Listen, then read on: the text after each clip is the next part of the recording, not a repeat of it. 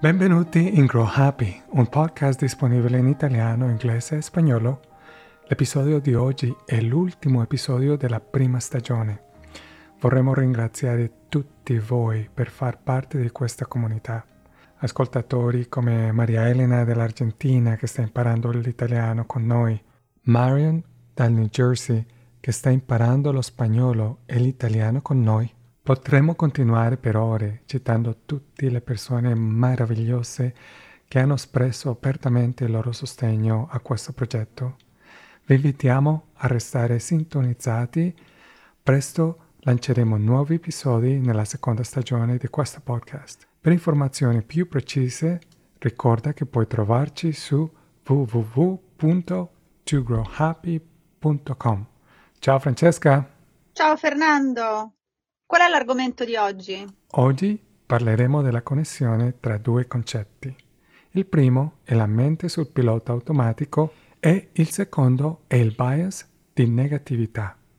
Per capire com'è la mente con il pilota automatico, pensa a un momento in cui la tua mente ha vagato e hai perso la cognizione del tempo. Ad esempio, hai mai guidato e quando sei arrivato a destinazione ti sei reso conto di essere perso nei tuoi pensieri e non ricordi nemmeno come ci sei arrivato? O forse navigando online ti sei reso conto che è appena passata un'ora e puff, il tempo è scomparso. Il tempo non è l'unico fattore che possiamo perdere di vista. In effetti, i neuroscienziati sostengono che la maggior parte della nostra esperienza psicologica è piuttosto automatica. Facciamo molto senza consapevolezza. In qualsiasi momento ci affidiamo a processi predefiniti, dalla respirazione alla regolazione della temperatura corporea, il battito delle palpebre, a processi automatici più complessi che utilizziamo per interpretare e vivere nella nostra realtà. I pregiudizi cognitivi sono dei migliori esempi di come l'uso della nostra psicologia sul pilota automatico possa danneggiare il nostro benessere. I pregiudizi sono potenti distorsioni della realtà che possono influenzare ciò in cui crediamo, come prendiamo decisioni e come giudichiamo e interagiamo con individui e gruppi di persone. Il modo in cui classifichiamo per genere, età, gruppi politici o culturali è spesso fatto inconsciamente e automaticamente.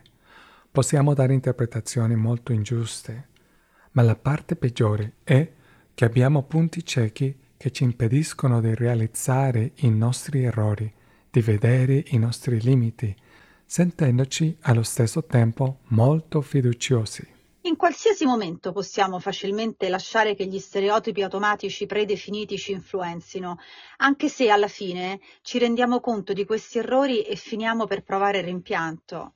Bene, almeno provare il rimpianto è meglio che negare di aver sbagliato. Vero, ma a volte invece di ascoltare ed essere di mentalità aperta, in realtà rilanciamo. Esattamente. Potremmo usare strategie irrazionali per rilanciare e diventare difensivi. Diciamo che qualcuno mi fa notare che sono ingiusto con un collega a causa della sua età, ma sento di avere ragione. Potrei convincermi che è proprio così che stanno le cose, che le persone anziane non imparano così velocemente, diciamo.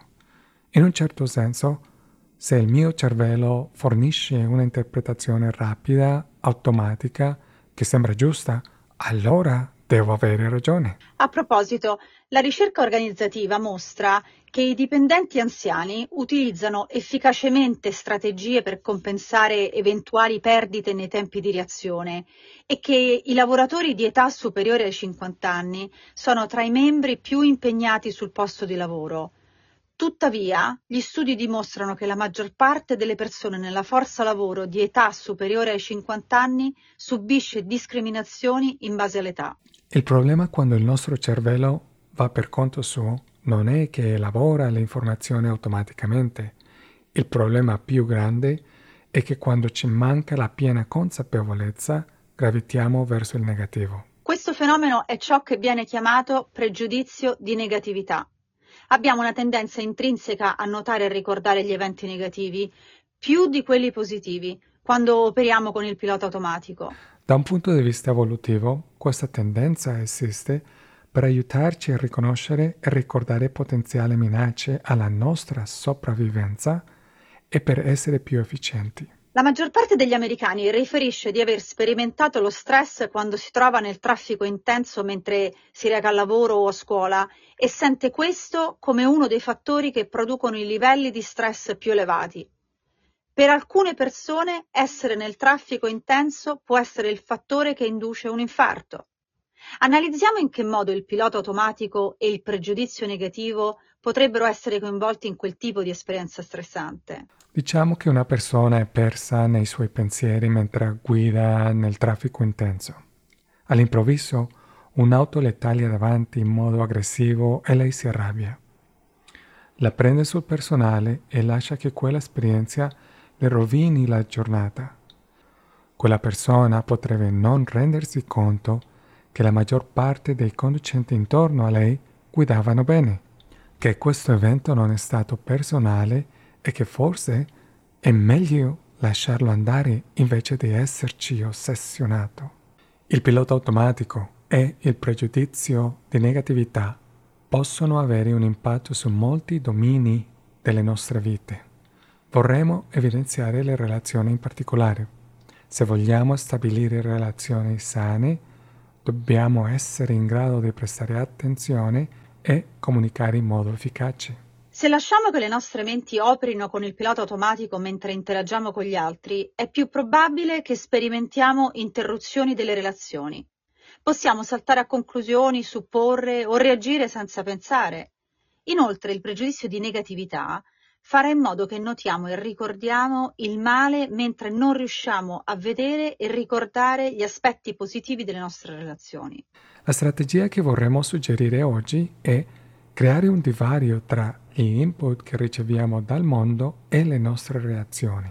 Questo può aumentare la probabilità che possiamo essere consapevoli ed evitare risposte automatiche che sono influenzate dal bias di negatività. Quando si parla di divario, si parla di creare la distanza necessaria che potrebbe coinvolgere il tempo e lo spazio. Questo spazio consiste principalmente nella nostra capacità di osservare e riflettere. Il consiglio secolare di Thomas Jefferson di contare fino a 10 prima di parlare quando siamo arrabbiati è un perfetto esempio di come possiamo fare una pausa per essere più consapevoli. Diciamo che torni a casa sconvolto a causa del traffico o di un fattore di stress legato al lavoro. Potresti rispondere in modo aggressivo verso una persona della tua famiglia che non intendeva turbarti. Lo facciamo tutti, scattiamo, reagiamo in modo eccessivo, intensifichiamo e causiamo dolore alle persone intorno a noi, quando potremmo usare modi più costruttivi di interazione. Tutto ciò di cui potremmo aver bisogno è solo un po' di pazienza, di tempo e di spazio. La consapevolezza mette un freno alla mente con il pilota automatico e ci permette di usare nostra attenzione in modo da renderci conto di quello che stiamo facendo. Questo può arricchire la nostra vita e le nostre relazioni. Come abbiamo affermato nel nostro episodio precedente, la mente può cambiare il cervello e i cambiamenti nel cervello provocano cambiamenti nella mente. È così che possiamo imparare a riprogrammare la nostra psicologia. Ma questo processo non viene dal nulla o da buone intenzioni, richiede impegno quotidiano e pratica quotidiana. Una ricerca di Daniel Gilbert, uno psicologo di Harvard, indica che potremo arrivare a trascorrere fino al 50% del nostro tempo svegli in modalità pilota automatico. La nostra mente si perde spesso anche quando stiamo conversando, ascoltando una presentazione importante, anche durante i momenti intimi. Non solo questa ricerca ha riportato che quando le persone sono in uno stato di vagabondaggio mentale è più propensi a concentrarci sul negativo. Per ricapitolare, il problema non è che la nostra mente abbia la capacità di elaborare l'input automaticamente. Il problema è quando viviamo le nostre vite in modalità pilota automatico e diventiamo ciechi, quando non riusciamo a creare abbastanza spazio per essere consapevoli e riflettere, quando non riusciamo ad analizzare ciò che sta realmente accadendo e creiamo una realtà distorta, guidata da risposte irrazionali e reattive. Nel primo episodio della seconda stagione parleremo di trasformare lo stress dal nemico in energia. Vorremmo ringraziare tutti quelli di voi che hanno e che continuano a supportare questo podcast. Ricorda puoi farlo visitando il nostro sito web www.togrowhappy.com e trovare le trascrizioni di questo e di tutti gli episodi. Speriamo che questo episodio possa aiutarti a diventare felice. Ciao! Goodbye! Adios!